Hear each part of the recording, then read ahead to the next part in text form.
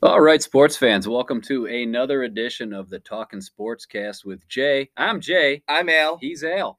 And we're back in your ear again for our weekly podcast here. It is Super Bowl Sunday, the morning of Super Bowl Sunday, 10 a.m. here on the East Coast. You West Coasters probably aren't up yet, or maybe you are. I shouldn't assume.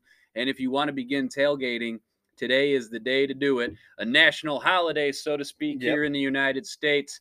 Over under more than 50% of workers calling in tomorrow, Al. I would say over 50%. I will not be one of those I will guys. not be one of them either. I will be at work helping the good people of Rochester see and see well. And hopefully their eyeglasses and contacts work this evening, or they have a big enough screen to enjoy tonight's game. We had talked about the Super Bowl a lot last week in last week's show. We did, yes. You know, we broke it down. We made our bold predictions. As I wake up this morning getting ready for today's podcast, of course, my buddy Steve, he's a big bettor. He's got things going on. A lot of my friends in the fantasy football group are picking the birdies. I seem to be the lone man on the Kansas City Chiefs totem pole. And to be fair, I don't like either team. I'm a diehard, passionate Green Bay Packer fan, and I've got my reservations and disdain with both of those organizations for various reasons. However, game recognizes game. I just think Patrick Mahomes is a beast, and I don't see Jalen Hurts beating him in a shootout. And I think the Kansas City Chiefs have the ability to turn it into a shootout. Yeah. It's going to be more than Philadelphia can chew. Good buddy of mine said, well, the Eagles did spank that ass last week, 31-7. I said, hold up, pump your brakes. They had no quarterback. They had no quarterback. Said 49ers said no quarterback. No quarterback. Uncle Rico was getting ready to check in. Yeah, throw him over those mountains. He was throwing beef. He was throwing beef at Napoleon's face, warming up in the back. Then Brock Purdy came back in. We agree. It was a decoy. He couldn't throw. San Francisco became very one-dimensional. And in the NFL, that's going to be easy to defend against. Yeah. The Eagles showed that. If it wasn't for a great run by McCaffrey, it could have been a shutout. But pump your brakes on telling me that Jalen Hurts can win a shootout against Patrick Mahomes when he was 15 of 25, 121 yards, no touchdowns, a 72.2% QBR, and that catch that Devontae Smith made actually wasn't a catch. Yeah, so I saw Sanford, the biggest play of the game was that play, I do believe. They made it upset. Yeah, they made it 7-0 because that drive sustained. Yes. And they went down and scored. So 7-0. There was, 36, 37 yards of his 121. So if that catch gets overturned, we're talking about a quarterback south of 100 yards, folks. South of 100 yards against a really good defense in San Francisco. Mm-hmm. Sure, absolutely. But Kansas City, no slouch. Andy Reid, ton of experience. 5 straight AFC championship games. They've been here. They've done that. They've got the T-shirt. They've got the hat. They got the script, Jason. They got the script. They got the script. If you believe in that shit, they got the script. And, they've kissed a Lombardi. So kudos to Philadelphia for getting here. But we talked all season. The AFC is stacked. The AFC is stacked. The AFC is stacked. Yeah, Burrow, Mahomes, Allen, Herbert even. I mean, the quarterback talents in the AFC, really, really good. Not to take anything away from the NFC, but I got to stick to my guns, man. I'm not one of these wishy-washy sports fans. I said whoever won the AFC championship game was going to win the Super Bowl. And I said that before San Fran and the Eagles even laced them up. So I stick to my guns. I'm sticking with the Chiefs. You said that even after the divisional game. After the divisional, I said it. I picked the Chiefs last week, 30-17, and I doubled down on it on FanDuel this morning. I picked that as the final score with like plus 25,000 odds. I put a $5 bet on it or a $2 bet or some crazy shit like that. I'm kind of cheap, but I can win $500 if that's the final score. I'm sticking to my guns, folks. It's going to be the Chiefs, 30-17. Al, you picked the Eagles, did you not? Yeah, I picked the Eagles, and I'm going to be honest with you. As a diehard Bills fan, part of the Bills Mafia, I'm starting to become a Mahomes fan, even though he sounds like Kermit the Frog when he talks. But he is, Travis made a great Travis play. Kelce made the catch. Andy Reid believes in me. But yeah, Mahomes is just doing things. He's special. That, not many quarterbacks since Tom Brady has done. No. 5 straight AFC championship games, three out of one since 5 Brady. years in the Super Bowl, or 3 out of 4 years in the Super Bowl. Right. So he could be kissing his second Lombardi. But I honestly think the Eagles are just destined to win. I know I said that about the 49ers on the on last week's show, right, or a couple weeks ago show. But I feel like the Eagles are going to win 34-31. 34-31. So Yes. yeah, so again, that was the general consensus this morning, talking with some of the guys. They really thought that the Eagles were going to put up in the 30s. Some people got them winning in overtime. I think it's I don't know. I like Kansas City in this one. I'm going to stick to my guns on it. Patrick Mahomes, listen, I don't want to hear about the ankle. He's already played 2 games on the ankle. Yep. He played against Jacksonville the night he hurt it. He went out for a series. Not for nothing. Chad Henne came in, marched him 99 yards down the field. They scored a freaking touchdown. That's crazy. So your backup quarterback can come in ice cold. You know, you get what, 10 to 15 little warm-up tosses on the sideline there, and then you got to get your ass in there. Yeah. They're well coached. The defense has really turned a corner, towards the back half of the season, because it's a young defense. But they're young and they're hungry and they've got a lot to prove. I just like Kansas City in this one.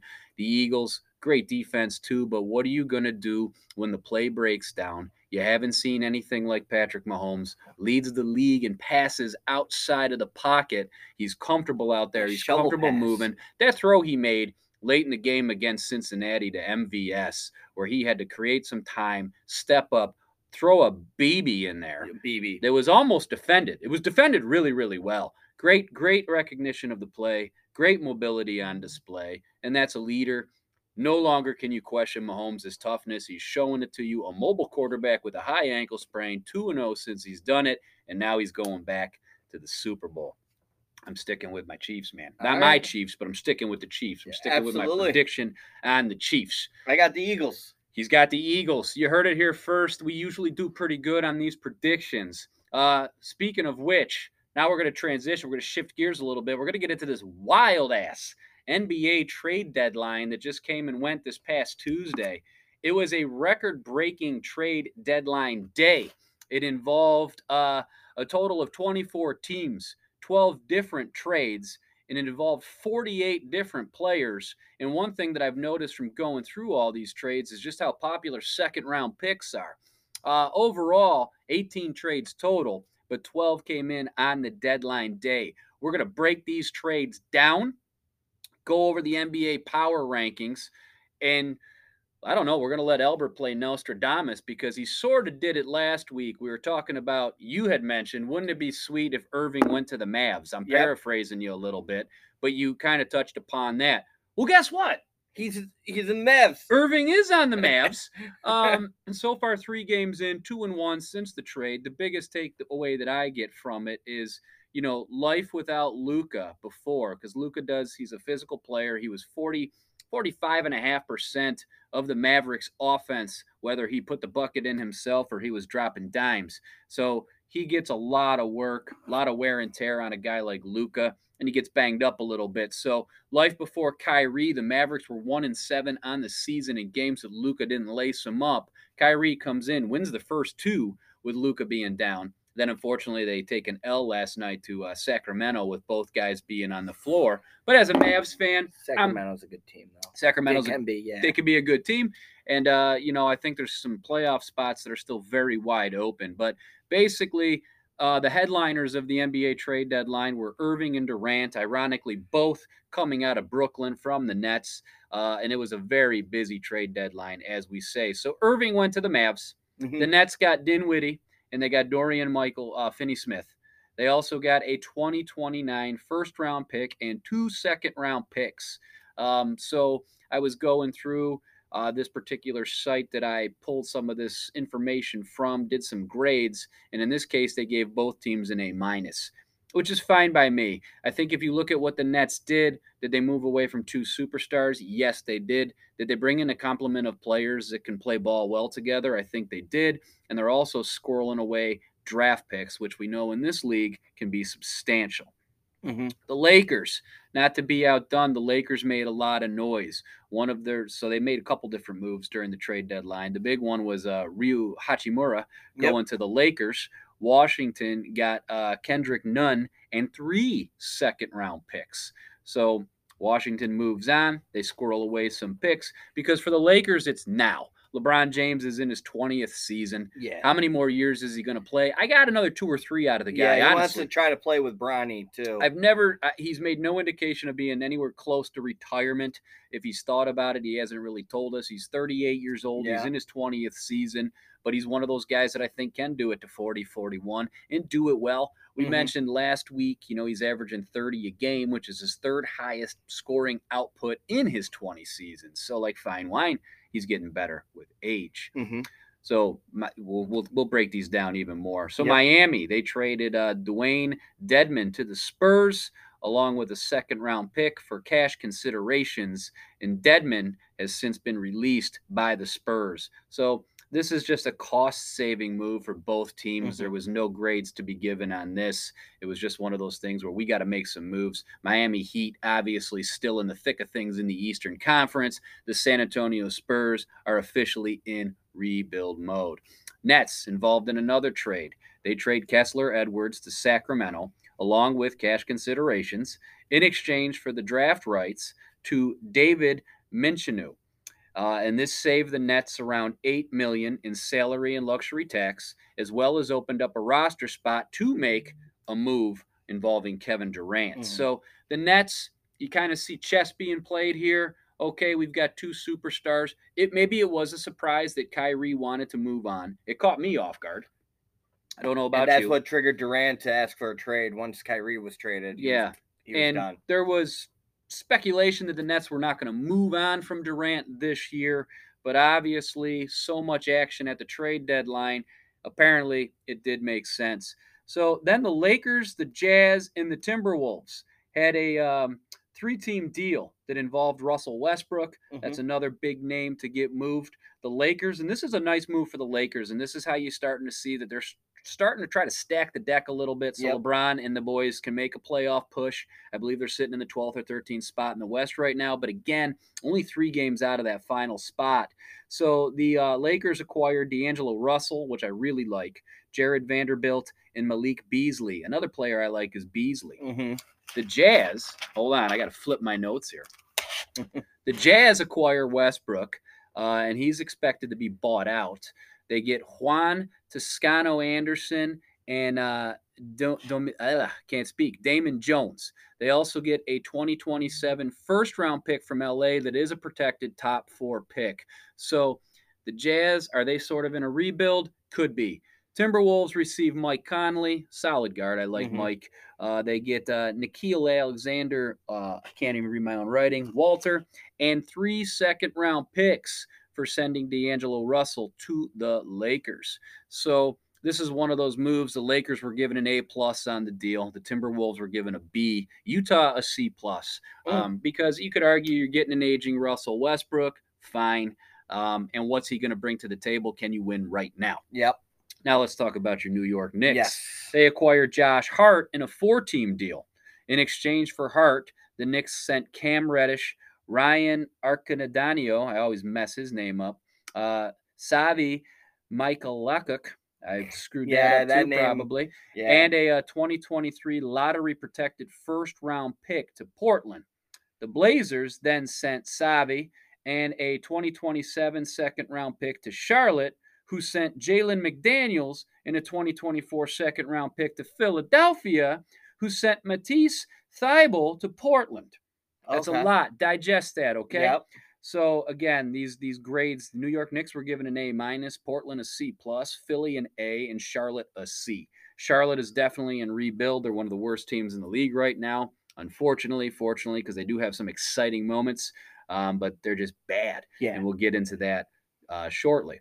Toronto, they acquired Jakob Poeltl again from the Spurs. Interesting, he used to be part of the original Raptors roster, but he was part of the trade that brought Kawhi Leonard over in the 2018-2019 season. So rumor has it, Raptors have been working for a little while to try to bring him back. He's a good big body. Yeah, he's a good player. Giving you depth. Not live, but and then the Spurs, again, second-round picks are popular. They get second-round picks in 2023 and 2025, as well as a 2024 first-round pick that is top 6 protected. So, again, we spoke about the Spurs being in a rebuild. They're bad. really bad right now. So they're trying to make enough moves to stack the deck for the future. So as you see, we've gone over 8 trades so far, and those second round picks are incredibly popular. Yes, And that's going to be a theme that stays throughout this recap here. So the Durant blockbuster trade, talking about that. This was a 4-team deal. And this is where it gets crazy. And I think the Nets actually made some good moves here. So the Nets are going to acquire Mikal Bridges from the Suns. Yep. He's incredible. I was actually surprised to see them move on from him. But if you're going to get Kevin Durant, you got to give up some things. They gave up Cameron Johnson, Jay Crowder, a 2028 first-round pick swap from Phoenix, and 4 unprotected first-round picks from the Suns in 2023, 2025, 2027, and 2029. In addition to getting Durant, the Suns also got TJ Warren. Digest it. It's tough. All right. Let's see. And then the trade expanded to the Bucks and the Pacers. The Bucks acquired Crowder from the Nets. The Nets received draft rights to Juan Pablo Villette from the Pacers and a 2028 and 2029 second-round picks from the Bucks. The Pacers received Serge Ibaka, George Hill, Jordan Nwora, and cash considerations from the Nets, and 3 second-round picks from the Bucks, 2023, 2024, and 2025. Ibaka likely to be waived by the Pacers, and I didn't go in there and see if he got waived yet. He did. He did. Okay. Yeah, I saw that yesterday. So he did end up getting waived by the Pacers. He was waived. All right. So that's a lot to digest. That is the blockbuster deal. I think that really helps the Phoenix Suns, but also at the same time helping the Brooklyn Gives Booker Nets. A solid player. Gives him a really solid player in Kevin Durant. My only question and concern is, are you going to get the boo-boo Kevin Durant, or are you going to get like the beast Kevin Durant? I think a lot of it has to do with Kevin's, willingness and desire to be in whatever cities he is in. Something was definitely going on in Brooklyn that upset 2 superstars. We could speculate about that all we want, but at the end of the day, it looked like you had a dream team over there. Now it's gone, is what it is. It's the more like Celtics, a nightmare team. Yeah, so there was definitely some things going on. The Celtics get Mike Muscala for Justin Jackson, a heavily protected 2023 second-round pick, and a 2029 second-round pick. Muscala adds depth, and he's what we like to call a floor stretcher big man. He's currently shooting 39.4% from beyond the arc. So the Celtics just got a big man that can stretch the floor. Boston's looking really good. They beat Philadelphia earlier in the week. I don't have it right in front of me, but I believe they are number 1 in the NBA power rankings. Then we get another 4-team deal involving both teams from Los Angeles, the Lakers, the Clippers, the Nuggets, and the Magic. The Lakers acquire Mo Bamba, Devin Reed, and second-round pick. The Clippers get Bones Highland, love that name, from Denver. Orlando got, hold on, I got to go over here. Got to flip my page again. We've got so many notes here. Orlando got Patrick Beverley and a second-round pick from Denver and cash considerations. The Nuggets got the Rochester, New York's very own Thomas Bryant. So a lot of moves there. Then let's see, what do we got? We got Darius Bazley. He's off to the Suns from Oklahoma City for cash considerations, a 2029 second-round pick, and Dario Saric. My mouth is getting dry. Then we had a 4-team trade between Golden State, Detroit, Atlanta, and Portland. So this was a super confusing trade. There's a lot to follow, so we just broke it down by bulletin points. Who got what? That trade's actually in trouble right now. That trade is in trouble. What's going on Gary with it? Payton. Is he apparently there was rumors that he was getting injections. Ooh. And they have till, I don't know if the trade became official or if it's a deadline set, but that trade could be in trouble. It happened. It's like legit right now, but it could be in trouble. Does this have to do with him being able to pass a physical? Yeah, he failed the physical. So ultimately they got some things they got to work on, but you can still go over the trade. I'm going to go over the trade. Official right technically official, but could be an boo-boo land. Yep. So the Warriors receive Gary Payton, maybe. Yep. Atlanta's 2026 second-round pick and Atlanta's 2028 second-round pick. The Atlanta Hawks receive Sadiq Bey. The Pistons receive James Wiseman, who they really wanted, And now this is where it gets crazy. Portland just robbed everybody here, sort of, if you can keep track of this. So they receive Kevin Knox, and then they get Atlanta, Brooklyn, Charlotte, 2023 second round pick, second most favorable to Portland via Atlanta. Atlanta 2024 second round pick, which is protected 56 to 60. Atlanta 2025 second round pick protected 41 to 60. Memphis 2026 second round pick protected 31 to 42 via Golden State, and Golden State's 2028 second round pick. There's a lot going on there. Yeah, that was a lot. If that trade goes through, I like the addition of Peyton to the Golden State Warriors. Yep. I think they need some help, and I think that will be what helps Getting them. Sadiq Bey for the Hawks is pretty good too. Sadiq The Knicks Bey were interested in him, but just couldn't pull the trigger. Couldn't pull the trigger. So yeah, money thing for the Knicks? No, I just don't think they had the assets that the Pistons wanted. Yeah, so that was a super confusing trade if you went step by step. So we kind of tried to summarize that with who has what. Mm-hmm. And again, all hindering now on whether or not Gary Payton can pass a physical, because speculations, rumors, he's been getting ejections. Yep. Anyway, Hawks. The Hawks send Justin Holiday and Frank Kaminsky, along with second-round picks in 2024 and 2025, to Houston for Garrison Matthews and Bruno Fernando. Houston's a hot mess right now. Yeah. I didn't write the grades down here, but this is nothing sexy for Houston at all, I don't think. Nope. Here's another one that isn't necessarily a sexy trade. Eric Gordon was picked up by the Clippers along with 3 second-round picks. 2 are in 2024 in exchange for Luke Kennard. Flip the page. And whoops, hold on, I lost it. Where'd I go? This is the problem with these upside down notebooks. But hold on, let me find my spot. Luke Kennard. All right, so hold on.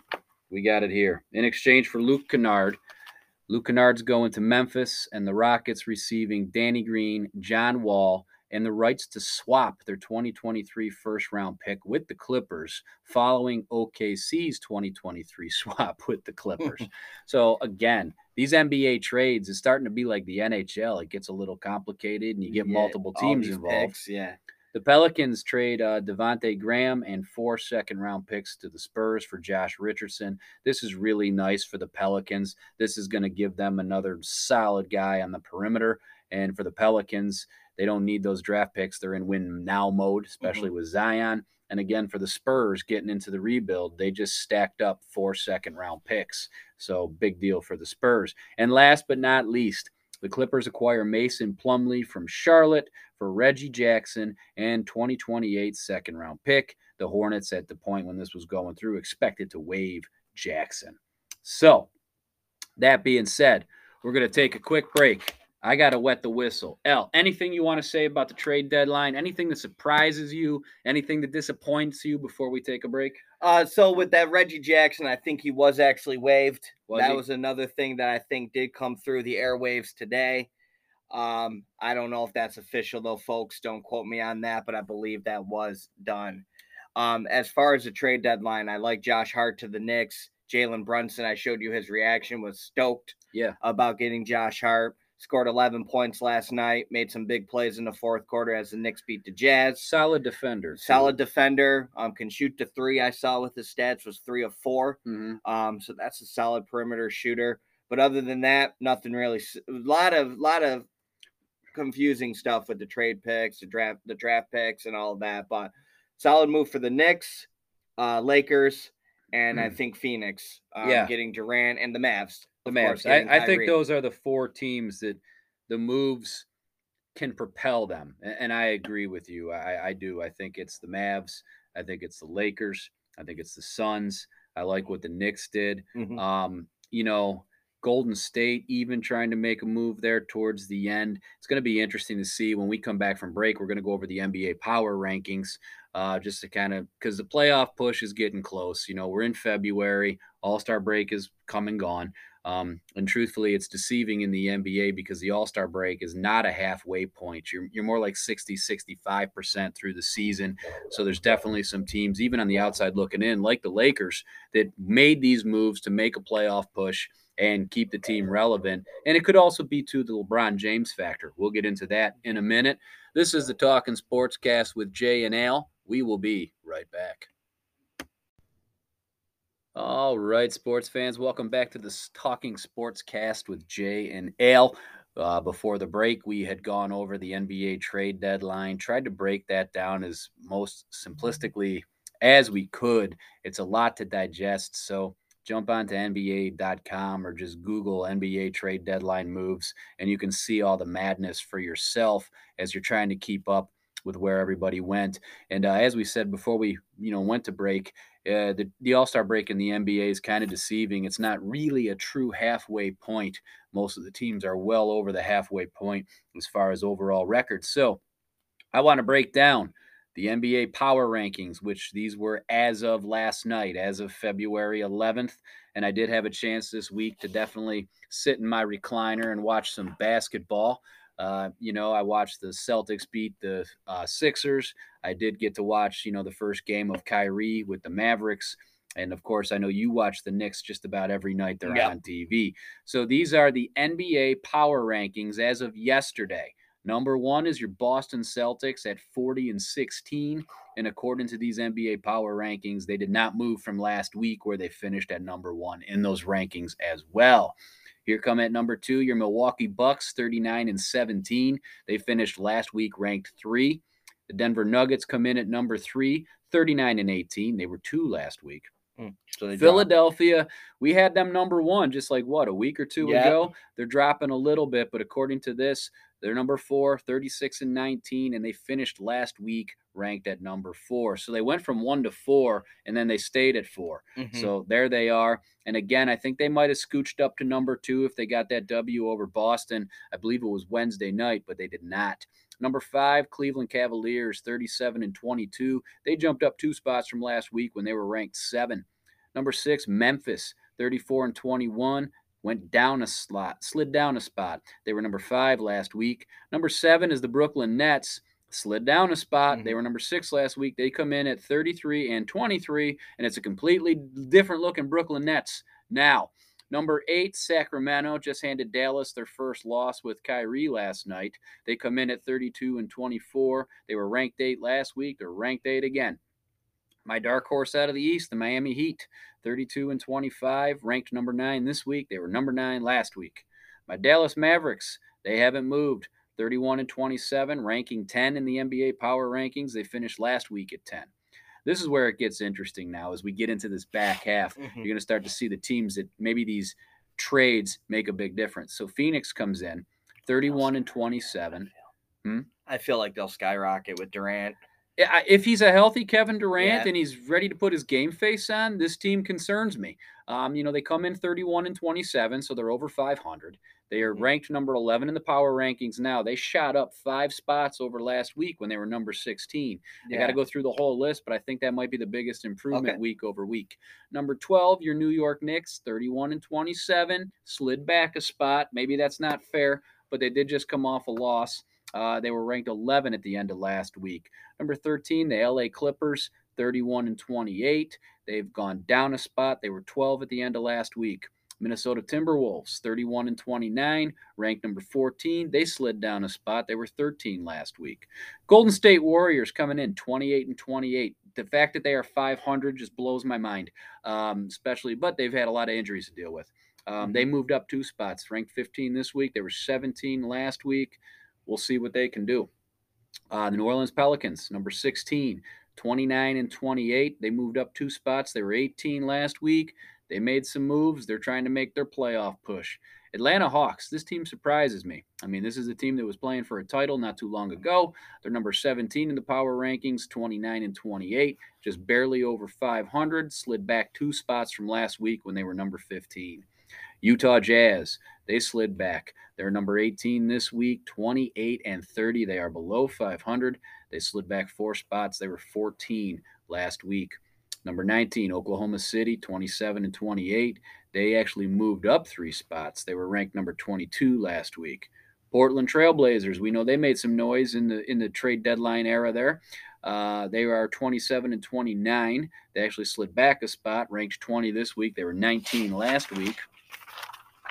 And this is where it starts to get interesting. We're getting into the bottom 10, but some of these teams are still very much alive to make a playoff push. And when I say the name, you're going to know who it is. So at number 21, we've got Washington, 26 and 29. They were 20 last week, so they did slide back one. Number 22, the Bulls, they're coming in at 26 and 30. They slid up a spot, I should say. They were 23 last week. Toronto made some trades. They're not necessarily out of it at 26 and 31. They come in ranked number 23 in the power rankings. They jumped up 2 spots over 25 that they were last week. Now here come the LA Lakers, ranked number 24. They were 21 last week. They slid down 3 spots. They're 26 and 31, but they're only 3.5 games out of that final playoff spot. They made a lot of moves. And they got some time. They got time.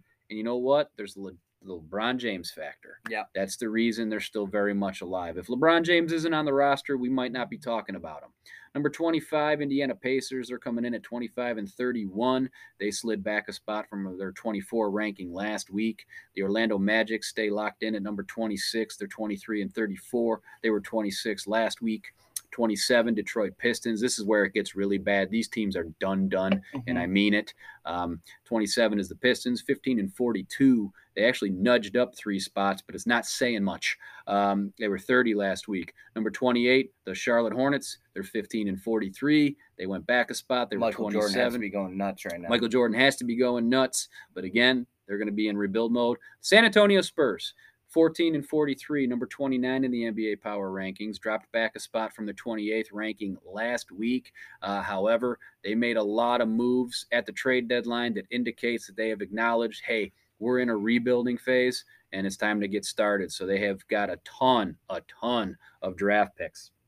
And rounding out the NBA, the abysmal Houston Rockets, 13 wins, 43 losses. They are number 30 in those power rankings, dropping back a spot from the number 29 last week. So, Al, we went over the trade deadline. Sure did. We went over the power rankings. Mm-hmm. I want the GOAT debate to continue because another big thing in the NBA happened earlier in this week, and we spoke in the podcast last week that LeBron was on pace to do that on Thursday. Yeah, and he ended up doing it that night. He did it on Tuesday. Yep. He did it on Tuesday. He passed Kareem Abdul-Jabbar for the all-time leading scorer in NBA history. And then, so people began to voice their opinions. You and I, we broke down the GOAT debate a little bit last week. I still had Michael Jordan. Yeah, me too. We saw some people come on talk shows today. Can't remember the gentleman's name, but made a comment that basically Jordan and Kobe couldn't even tie LeBron's shoes. Shaquille O'Neal said, "Can I walk off the set now?"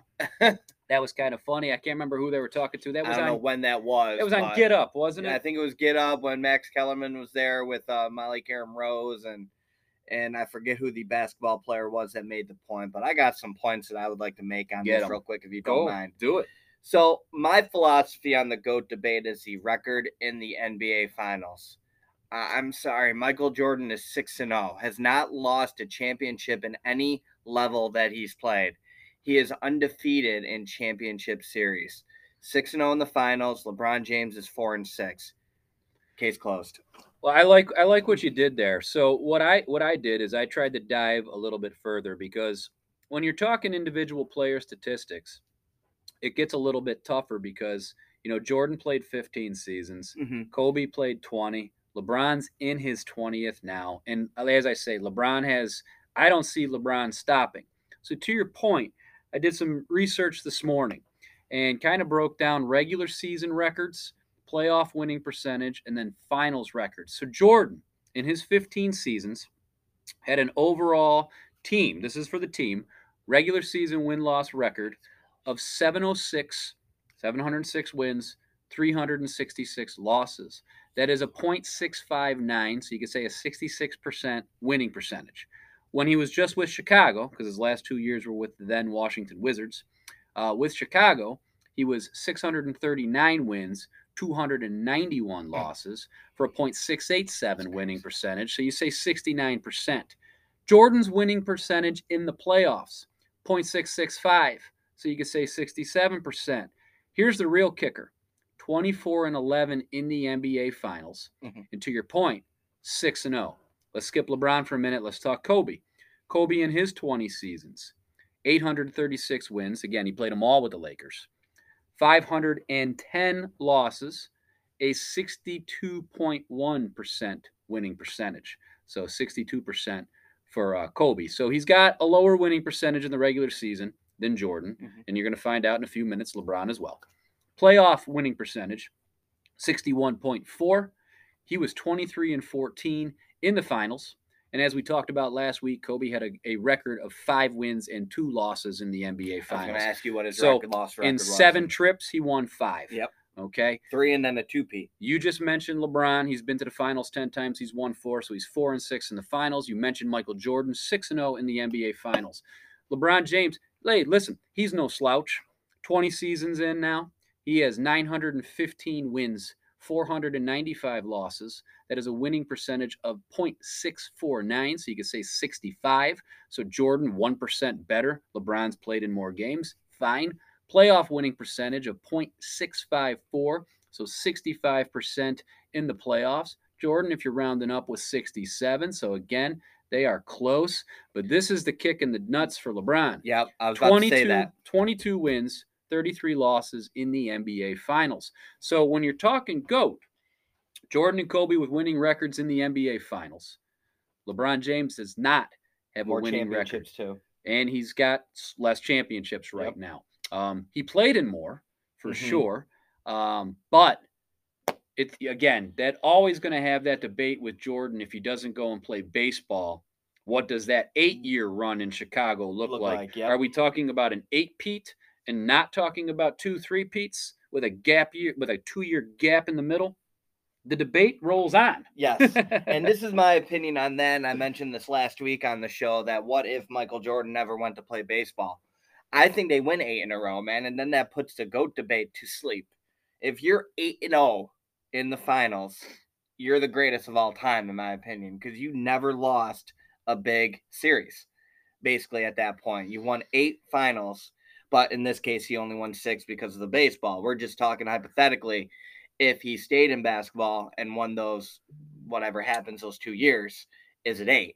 Jordan is a murderer in championships. He is. He's never lost a championship at any level, and that includes Olympic gold medals. And again, that dream team was disgusting. Yep.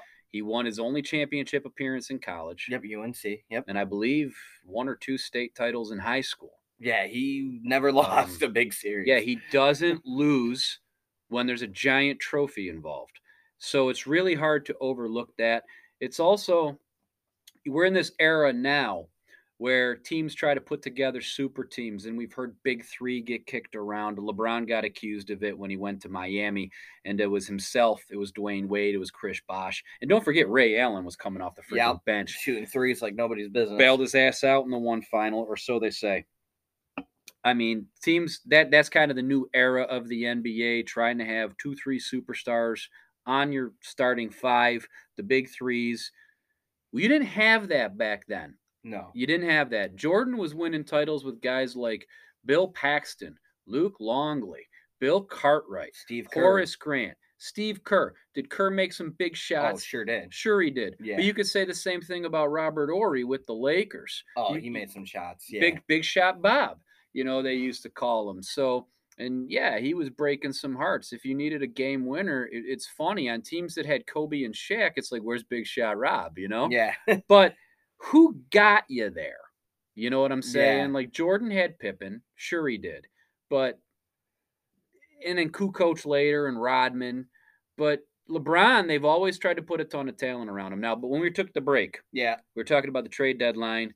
LeBron put out a tweet, maybe it's me. Yeah, maybe it's me. Maybe no one wants to play. He didn't say it in those words. He said maybe it's me, but maybe people don't feel good playing with LeBron. I don't know. Like stars. I'm talking other superstars like Kyrie, even though he did it in Cleveland, to your point. They did it in Cleveland. They won a championship in Cleveland. Durant won it in Golden State with Steph Curry and Klay Thompson. Mm-hmm. Why that broke up, I have no idea.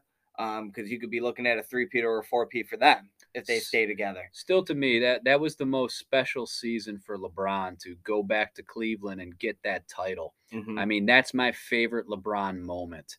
And again, if you don't just throw LeBron on the mountaintop as the GOAT, you get dubbed a LeBron James hater. And I really don't think that's fair. I don't hate either of these three guys that we're freaking talking about here. No. And I've watched all three's magnificent careers. Michael Jordan was my introduction to basketball. I'm 11 years old when the Dream Team was out there in 1992 beating the poop out of everybody. But at the same time, Nani and Uncle Butch used to have the basketball on all the time, and we're just a basketball house. Yeah. So I remember seeing the late career parts of their career, I should say, Magic Johnson and Larry Bird.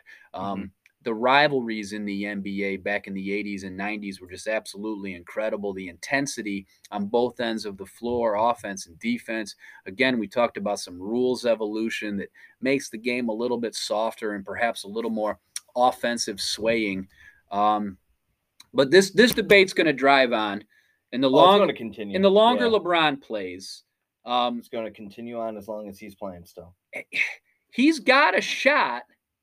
And I think if I'm correct here, he's got 915 regular season wins. He has a chance to get to 1,000. He's got a chance to get to 1,000. I mean, that is freaking remarkable. So, and that's the reason why I pulled the winning percentages this morning, because the only real knock on LeBron is the record in the finals. If you look at the playoff winning percentage, he's better than Kobe. He's not better than Michael, but he's better than Kobe. And he's right behind Michael. I mean, we're talking 1%. Yeah, if you had to rank those, though, based on the finals numbers, to me, it would go Jordan, Kobe, LeBron. Well, the other thing with Jordan, too, is just how full his cabinet is with those individual accolades. Like we talked about. MVPs, 10-time scoring champion, 9-time first team all defense. I mean, LeBron and Kobe, to both their credits, they don't have that to their resume. Not as many as they don't have all those extra hardwares that Michael Jordan had. And, you could always say, who was the trailblazer for the kids that we see play now? LeBron is certainly influencing the younger generation of ballers, but Jordan, you can argue, paved the way for both Kobe and LeBron. I mean, these were the guys. This was the guy. And, Kobe's work ethic, second to no one. But, I mean, dude, this debate will just continue to rage on. It will. If the Lakers, let's play devil's advocate, because, again, they're on the outside looking in right now. They made a lot of moves. Let's say they come back, make the playoffs, make a run, get to that finals. That'd be his 11th. That'd be his 9th in a row, I believe. Yeah, 9th trip in a row. Yeah, which is pretty. No, he didn't go. He didn't go the other year because it was the Suns and Hawks. So I'll shut up. He didn't go last year because I don't even think they made the playoffs last year. So, but if he gets to this one, it would be 9 out of 10. Yeah, 9 out of 10. 9 out of 10. So, I mean, again, he keeps the other two guys. God rest in peace, Kobe, and Jordan is obviously, the owner of the Charlotte Hornets. They're not playing anymore. So LeBron is continuing to pad his resume. Yep. Is his scoring record ever going to get touched? You got to think, because if he plays 3 more years, I don't think so. Because if he averages about 30 points a game, I think he's going over 40. Over 45 to 50 games a year, because he's probably going to rest. He's going to rest. So you got to think you take away 32 games there a year if he plays to 50. Yeah. That's a lot of points per game. So I would say that record is probably reaching about 43,000. I definitely have it over 40. Yeah. Again, to your point, depending on how healthy he could stay, how many games, he will actually play in, because he does rest. I mean, there's just nights he's off. He rested last night, his ankle. Right. Yep. Or the other night. Yep. He's not broken, but he's resting. Because, and again, I give credit where credit's due. The NBA schedule is grueling. Yeah, there's some back-to-backs. There's some back-to-backs. Sometimes you have 3-4 games in a week. Yeah, imagine if they did back-to-back. And I'm not trying to soften it, and I'm not trying to put a cushion under these guys, because, again, the era of basketball that I was introduced to, Guys didn't really take nights Nope. off to rest. You taped it up, you put some ice on it. Now, I'm not calling anybody a sissy. This is the era that they're in. So, when in Rome, do as the Romans do. So, if you work for one of those teams that has, massage therapists, physical trainers, several of them, psychotherapists, the cryogenic tank that you could lay in, what are you going to do? There was something that Kobe said that I happened to read. He said that someone asked him, would you ever take nights off to rest?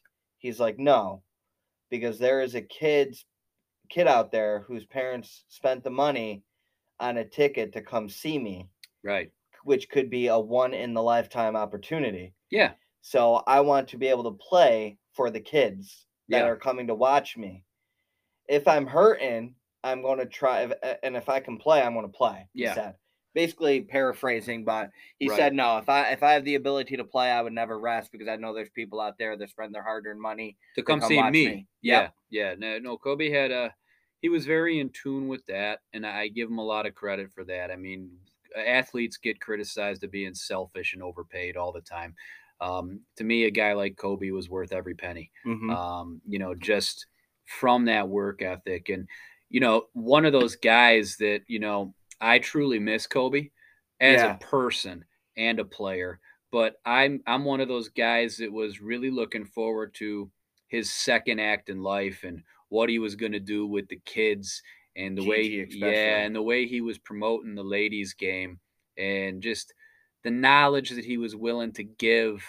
And the world is hurting with Kobe Bryant not being in it anymore. Yeah. Not just the NBA world, but the youth world and all the plans that he had. And it's just a damn shame we'll never see him come to fruition. Nope. That was a very sad day for me as a sports fan. I think I texted you when I got the news. I was like, dude, Kobe just died. We were driving back from Canada, ironically, that morning. And my wife saw it come through the phone. I was driving. Excuse me, I'm choking on myself here. And she's like, okay, man, it's emotional. She's like, oh my God, Kobe Bryant died. And, my initial reaction is like, come on, that's got to be a hoax. Look it up. And she's like, no, there's all kinds of articles coming out, like helicopter crash, Kobe Bryant died. And it's like, what the hell? And just gone too soon for sure. And I was coming back from Horizon Fun Effects. Yeah.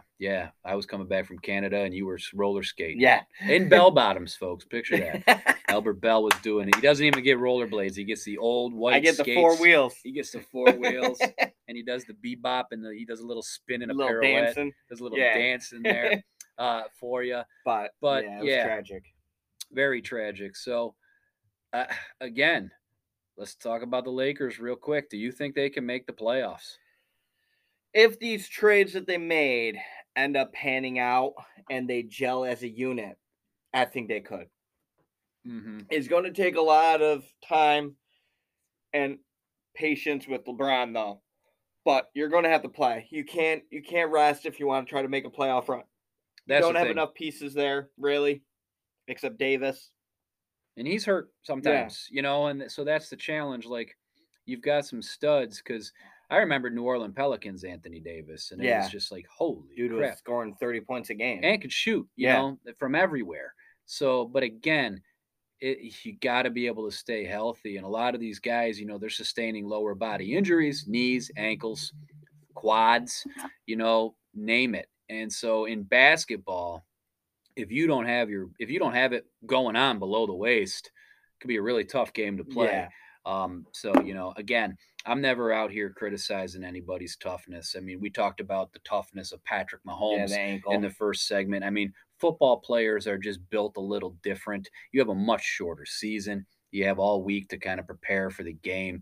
And, a guy like Mahomes, he's not going to sit out. He's going to take a shot. He's going to put some tape on it, take some aspirin, ice it, do his PT throughout the week, and do everything in his power to get there, because you've got one game every 7 days. It's a different animal, just like baseball. Baseball is grueling as all hell. I mean, 14 days in a row, 19 days in a row, sometimes before you get an off day. Yeah. And, while it might not be the most at least when you're watching the game, it doesn't look like the most physical demanding. I mean, you're putting your body through it every day, time zone changes, this and that. So in some cases, like baseball can be very demanding as well. And guys get little nagging injuries that they've got to deal with. And it's a different animal. You've got a long season. And so you might sit out a game that you would typically play in. I mean, you're not going to see a guy like Cal Ripken anymore, I don't think. I don't think you're going to see it. Iron Man basically played through everything. But back to the scoring record of LeBron James before we take a break and then come into our third and final segment, recapping some NLL action from the weekend. Because we told you guys we're going to give you a bigger taste of lacrosse, and the game is definitely growing, and all the games can be seen on ESPN Plus now. That scoring record, that's going to be tough for anybody to take out. I mean, they said it about Jabbar. And he only had 1 3-pointer. I saw that stat. His That's crazy. whole career. He scored 38,887 points with only 1 3-pointer. That's crazy. But continue. Differences being is domination in the paint, and Jabbar could shoot some free throws. Yep. And LeBron. So, LeBron, ironically, not the greatest free throw shooter, given his position and his skill sets. You would expect him to be better at the line, but not always the case. I mean, there's some guys that just – not everybody's a hack-a-shack, but not everybody's Curry either. John Stockton back in the day would shoot like 92% at the line. Crazy. I don't think it's ever going to get touched. You would have to have somebody, because you got to remember LeBron's story. Like, he came in at 18, and other guys have done that, but not even Kobe had the pressure and the instant expectations that LeBron had. Yeah, I got something on Kobe real quick. Give it to us. So Amon Shumpert was guarding him one time at the Garden, and Kobe Bryant puts his hand out like this and says, "Good 3 quarters." Yeah. Yeah, and then Amon Shumpert went on and said that. No, he said you had a good game. Yeah, good game. You had a good game through 3 quarters. Because he was shutting them out. Yeah, and then all of a sudden he did like a reverse dunk, a 35-foot 3-pointer, and what is he on? Then Tony calls a timeout, and Amon Shumpert was like, I don't know what he's on. What do you want me to do? I saw that video. He's like, my dude, what are you on? And then he threw that one off the glass to himself and dunked that was the one he was talking about. And I just had to put that point out there. That was like 3 frickin' possessions in a row. He talked intelligent trash too, someone said. Like someone fouled somebody, and he's like, how many fouls do you got? Okay. I forgot who said it, but he fouled somebody, and then he would like talk smack about him. Okay. Like, how many fouls you got left? He's like, oh. Because he like made the player rethink his strategy of fouling. Yeah, so now he's softened up. Yeah. Yeah. So now he was a man on the court. I love Kobe Bryant. I love Michael Jordan, but I love watching LeBron too. LeBron's good. I think he gets a lot of criticism that, might be unnecessary, and you could say some of it's his own fault. I mean, Jordan didn't live in the Twitter era, so it's hard to speculate that Jordan wouldn't have popped off at his mouth on the Twitter. No. And Kobe didn't really have that either in the bulk of his playing career, but Kobe spoke 7 different languages fluently. I don't think Kobe's screwing up on social media. I just don't. No. I don't see it happening. Dude was intelligent beyond all belief. Super smart. We're going to take a break, folks. We appreciate you hanging out with us. The Talking Sportscast with Jay and Al. Going to come back and recap a very exciting weekend in the National Lacrosse League, and some big revenge for our Rochester Nighthawks last night as the old regime came to the barn and we punched them in the mouth. Absolutely. You're listening to the Talking Sportscast with Jay and Al, and we'll be right back. All right, welcome back to the Talking Sportscast with Jay and Al. Been promising you guys since the inception of the show that we're really going to start to dive into the National Lacrosse League, arguably the fastest growing game in fastest growing sport in North America right now. Week after week seems to be gaining popularity. A nice partnership with ESPN Plus through Hulu puts basically every National Lacrosse League game on TV. So if you have the Hulu with the sports package, guess what, big boy, big girl? You have access to the National Lacrosse League. And I think lead singer of Poison put it the best, because the Las Vegas Desert Dogs are an expansion team.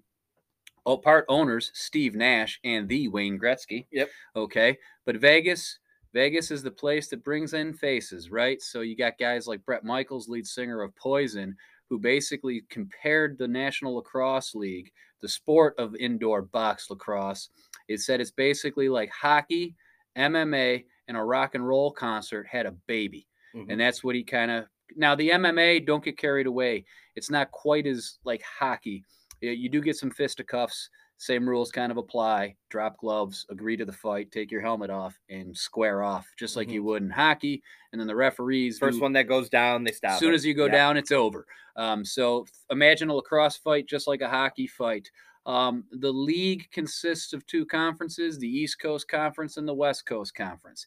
East has a few more teams, but also a lot of this shit started in the East. So we're season ticket holders to the Rochester Nighthawks. My season tickets are about to grow by 2 more, so I'll be holding 4 seats next year. With any luck, I'll take your 2. Yep. Since you, I'm not renewing next year just because of plans. He's got a marriage coming, and I don't know, maybe make some people or something. Who knows? But so Al's going to be busy, but that doesn't mean he won't occasionally come to a single game.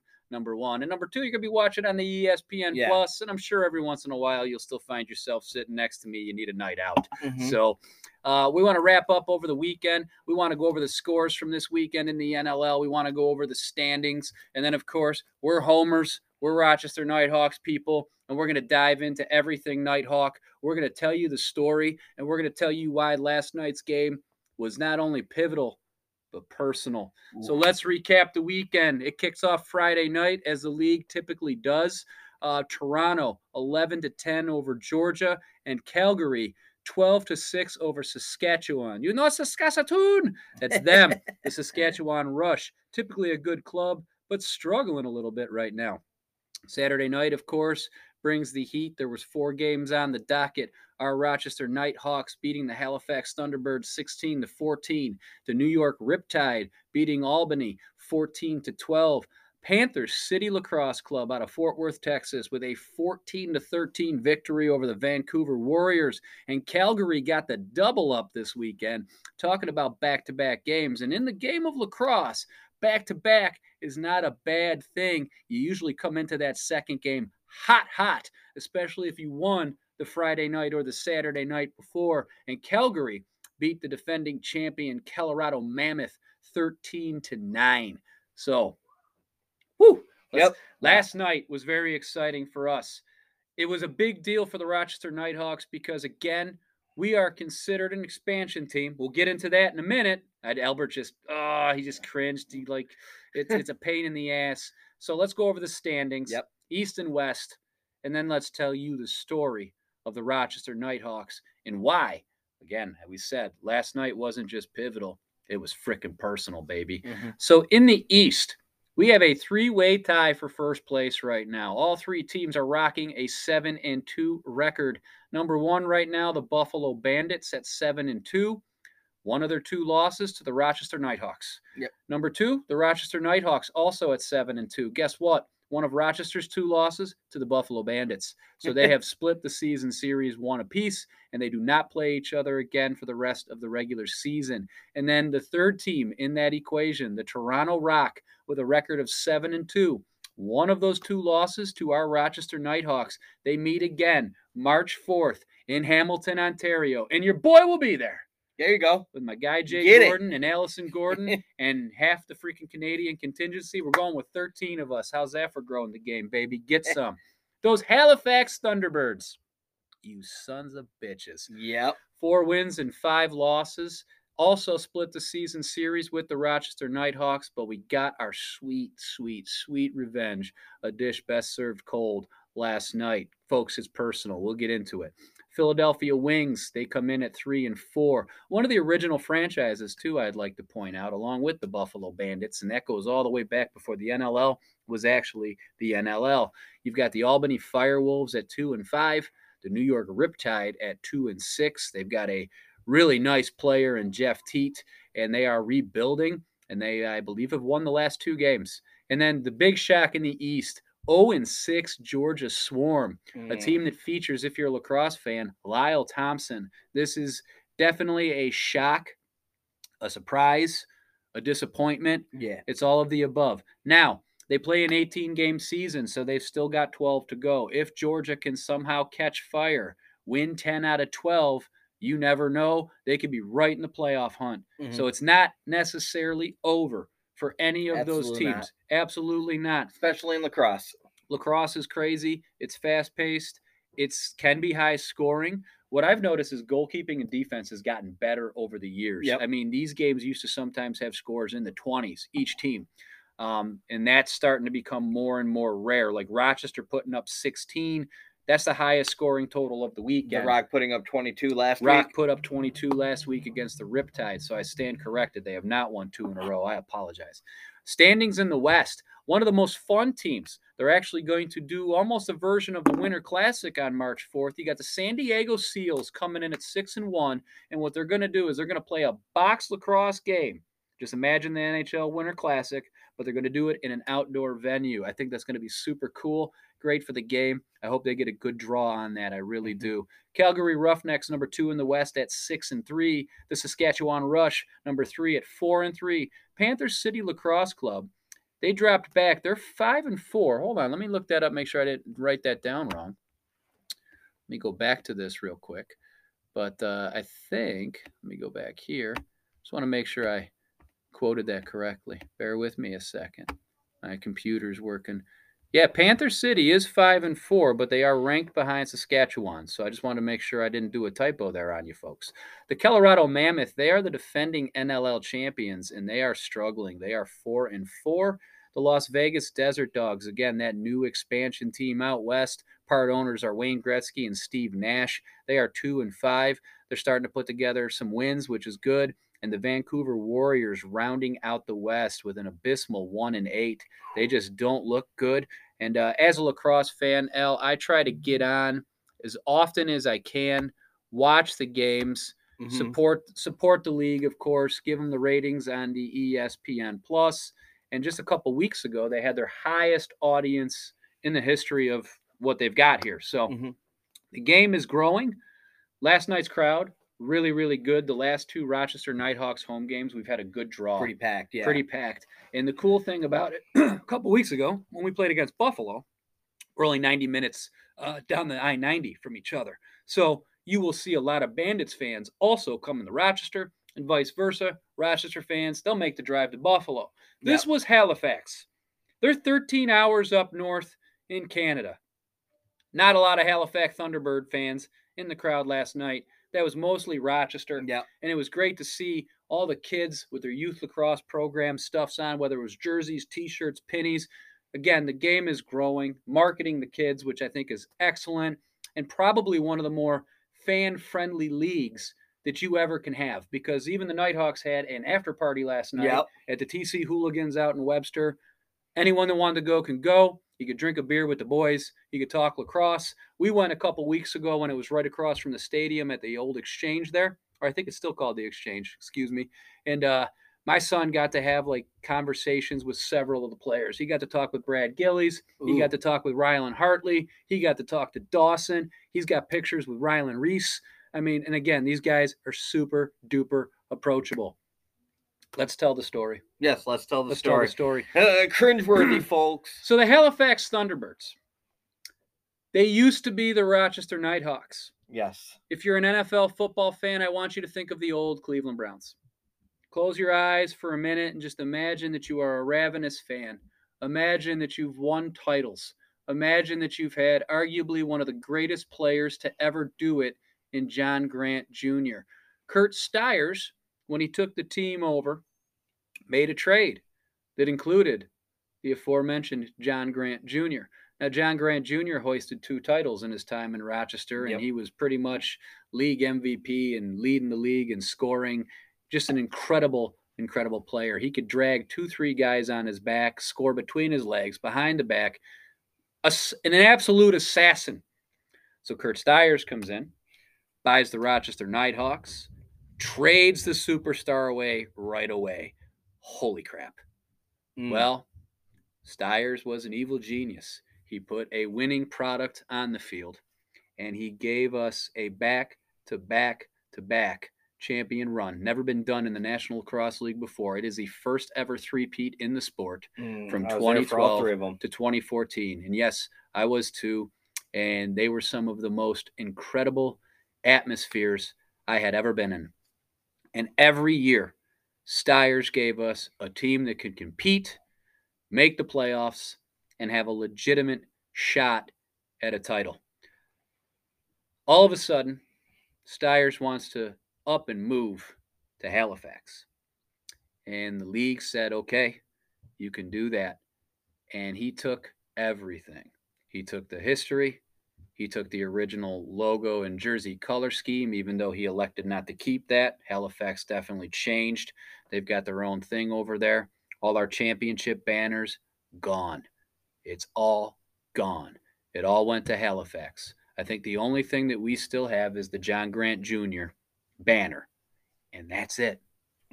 So, as a passionate season ticket holder, Uncle Mike got me involved, brought me to my first game when I was like 13. He's been in that seat since day zero. You think about just how disappointing it is to basically have something you love just ripped away. Mm-hmm. But then the NLL stepped in and said, Rochester is a great city for lacrosse. Rochester has to have a team. And enter the new regime. Yep. Our general manager, Dan Carey, has done an incredible job. So over the last couple of years, yeah, absolutely. This is technically year 3. Yep. The first year was the COVID year, so that got cut short.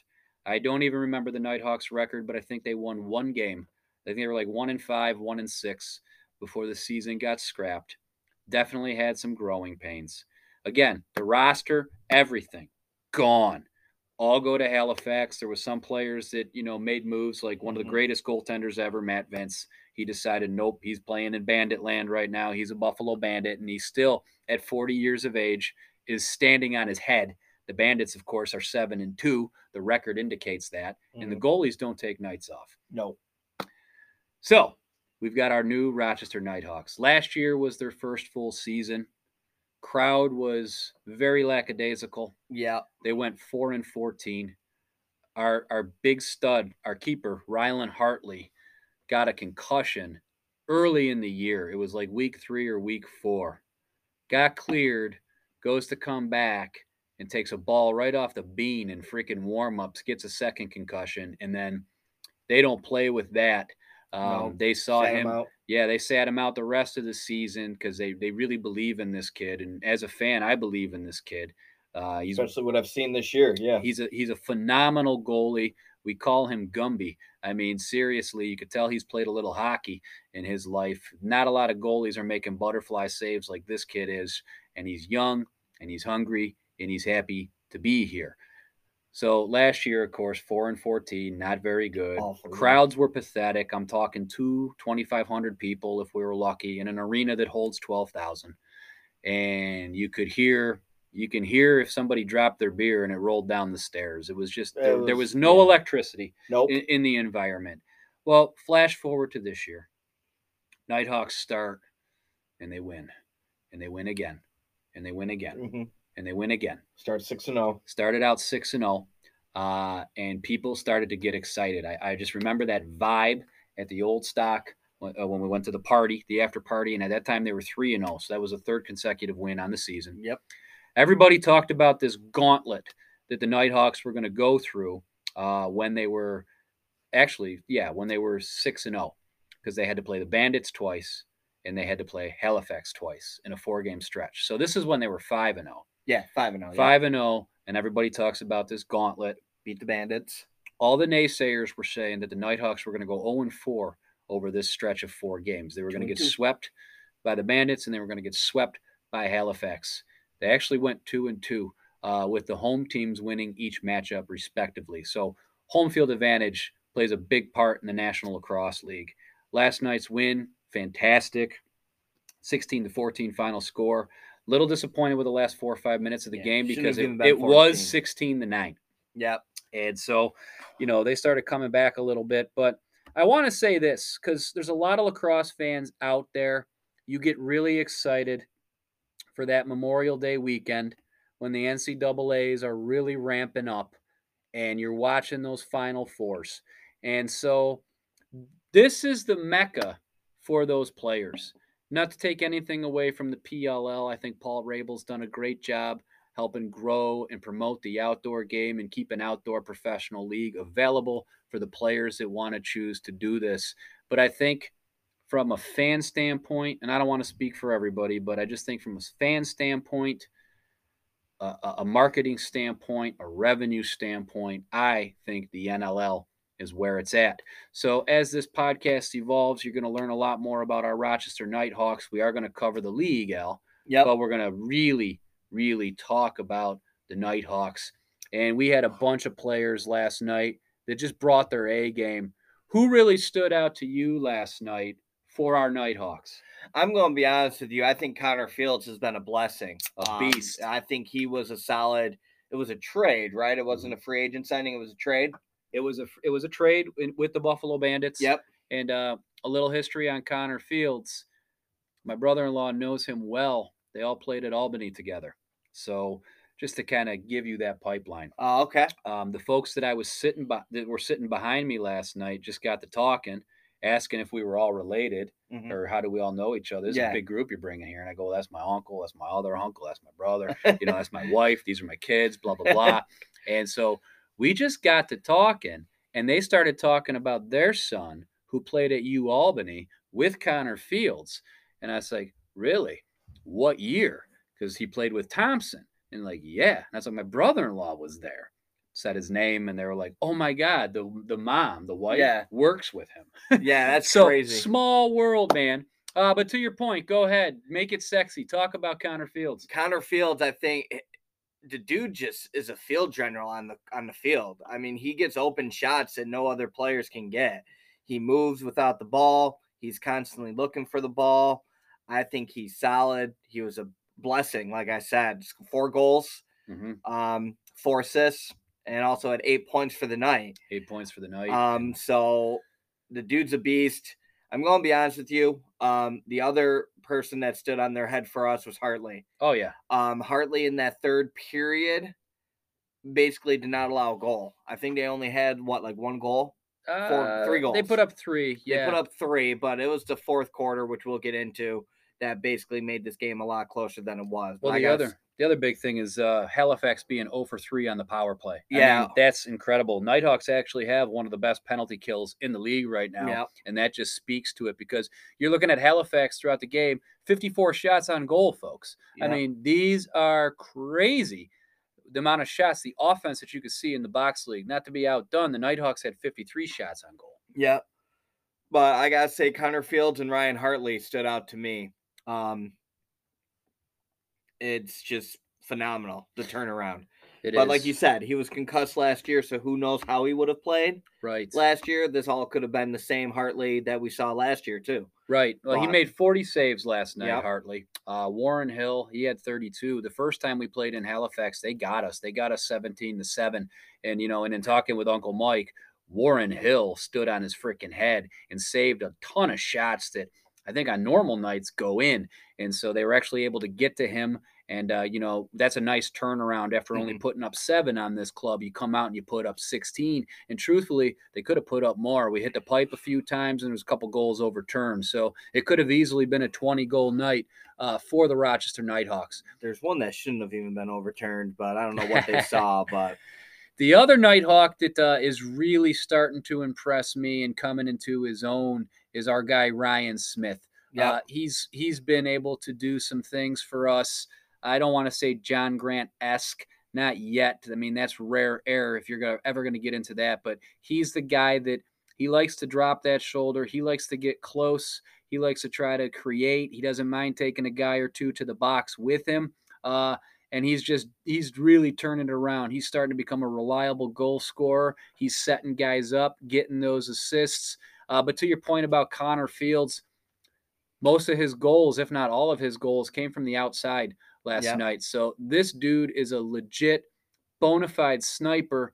And then also to your point, four helpers with his 4 goals, 8 points on the night. That's a super productive night from your leading point getter, and he is our leading point getter. And so he can do it by putting the ball in the back of the net, or he could set up his teammates. So I think the aforementioned Ryan Smith is actually starting to piggyback on Connor Fields being there. It's taken pressure off Holden Cattoni, who has arguably one of the hardest shots in the league.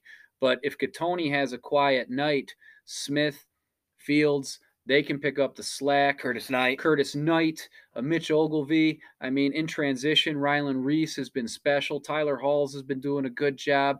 Matt Gilray, Brad Gillies. I mean, these guys, they don't necessarily light up the stat sheet, but they come through in timely fashion. So it's not one guy getting all those 16 goals or getting 70% of them. The Nighthawks are doing a great job, in my opinion, spreading the ball around. Everybody's getting their touches. Everybody's moving without the ball.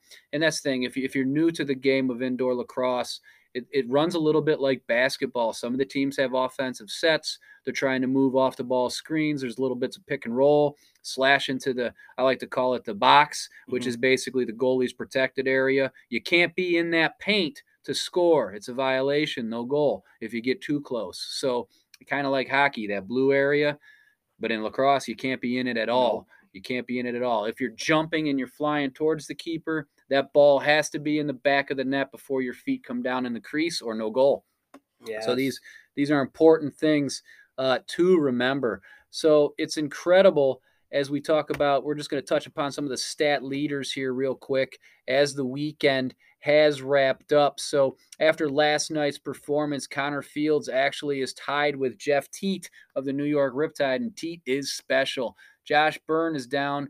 He got hurt. Byrne was leading the league in goals up to 2 weeks ago, but he took a little injury there and he's missed some time. So Fields and Teat with 28 goals are leading the NLL in scoring right now.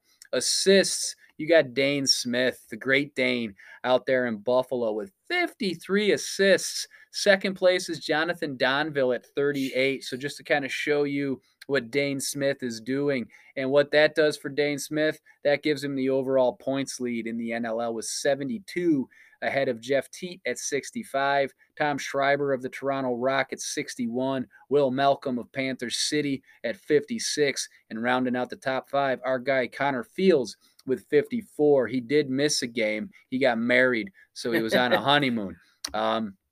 But I'm just super excited for the season. I can't see the Nighthawks not making the playoffs. I'd be shocked. The Toronto game is another tough one. Their next game at home is February 25th against the New York Riptide.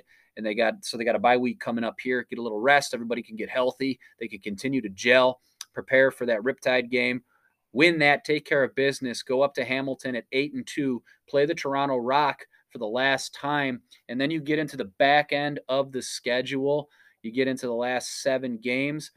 4 of them, I believe, are at home. Yep, the last 3 are at home. Yep.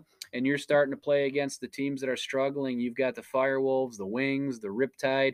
I believe one more game with Georgia Swarm. I think we played Philadelphia one game too. And I think they got Vegas. I would have to look. I got the schedule upstairs. I'm just too lazy to get it. So the schedule, and again, there's a lot of parity in the league. You never want to write anybody off. I mean, even Halifax at the record that they're at 4-5. That's not insurmountable. That's not insurmountable, and it's kind of deceiving. They're one of the highest scoring teams in the league.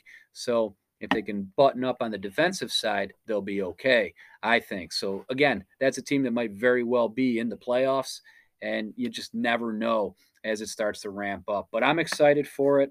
I think it's Rochester's playoff berth to lose. Yeah. At this point. And I just love everything about what's going on with the new regime. I love all the pre and post game interviews with our girl Susie Cool, right on the team's YouTube channel there, really helping grow the game, getting exposure. I think Susie does a great job. Juliana got to work with her before COVID shut the season. My daughter, Juliana, she got to be a junior reporter for the day. And again, that's just some of the stuff that the Nighthawks are doing. As far as community outreach, they've been in the schools the last couple of weeks, reading with the kids, and they've been working with some youth lacrosse programs. So they do a lot of stuff. these guys are not millionaires. Most of them have second real full-time jobs. They could be anything from police officers to teachers to firefighters to construction workers to accountants. So it's important to keep that perspective in mind. These are not overpaid millionaires. They really love their fans, and it shows. Connor Fields coming off last night, stood in the tunnel for a few minutes and signed as much stuff as he possibly could for the kids. Wow, okay. Jacob got him on the back of his jersey, so now we can never wash it. And so that's just how it goes. We love our Rochester Nighthawks. We wanted to give you a little taste of the NLL. Check it out, guys. Yeah, check it out for sure. If you're looking for another sport, if you're one of these people that, you're tired of the softness of the NBA, I don't want to criticize the NBA because I still like the game, but I will acknowledge it has changed if you're an old head like me. It's soft with fouls and it stuff, has changed. Give the NLL a shot. As I say, everything's on ESPN Plus. You're not going to get a lot of ads and a lot of commercials, and they're working on improving the presentation, but never in my wildest dreams did I think these games would be televised in high definition with hometown broadcasters, if you will, and sideline reporting and all this other good stuff. So the legitimacy of the league has definitely leveled up. Definitely leveled up. You want to close with anything, Al, before we wrap this up? The keys to last night's game, I just want to go over that. Once Jake Withers got ejected, the face-offs were brutal. We're brutal on the face-offs, the games I've seen. We got to get better with that because I feel like if we can gain more possessions up off the jump, I should say. Yeah. I feel like we can set the pace. But Connor Fields just needs to keep doing what he's doing. Ryan Smith, Rylan Hartley, Paul Dawson on defense, Ogilvy, like you mentioned. That Vela was pretty good yesterday. Yeah, Thomas Vela got his first career goal, and he had 2 on the night. Really excited to see. And then don't forget our number 1 pick, Convey. He's not even here right now. They did a little bit of a COVID adjustment, so you can actually draft a guy in his junior year ahead of his senior year. Now, he can't come and play for you. He's got to go finish, his senior year. But then after that, he's coming to the Rochester Nighthawks. So I'm really excited for the potential, not only that they're showing right now, but that they have when they get another piece like that. And I trust our general manager, Dan Carey, and we've got a great coaching staff. Mike Hazen, obviously, he's from the original Nighthawks. He stayed along with Patty O'Toole. And they've added Gavin Prout to kind of help with the offense. And you can actually see it. You can see the improvement. So I'm super excited. But, yes, to your point, the Withers ejection was huge. This guy hardly ever loses faceoffs, folks. I mean, he has nights where he loses 1 or 2 of them, and he's taken 30, just to give you an idea. He's the GOAT when it comes to faceoffs, in my opinion, in the NLL. Well, Al, that's all I got, man. That's all I got, too. Until next time, folks, for sure. Yeah, this has been the Talking Sportscast with Jay and Al, available on Spotify, Anchor, and Google Podcasts. If you like this podcast, please follow it. It's a weekly show. Share it with your friends. Our audience is starting to grow, and we do appreciate you for that. We pride ourselves on coming at you with logistics, statistics, and not pulling anything out of our rear ends. So appreciate you guys for listening. And as I say, if you enjoy it, please share it. Until next time, I'm Jay. I'm Al. And this is the Talking Sportscast with Jay and Al. Enjoy the Super Bowl tonight, folks. Absolutely. Stay safe. See ya.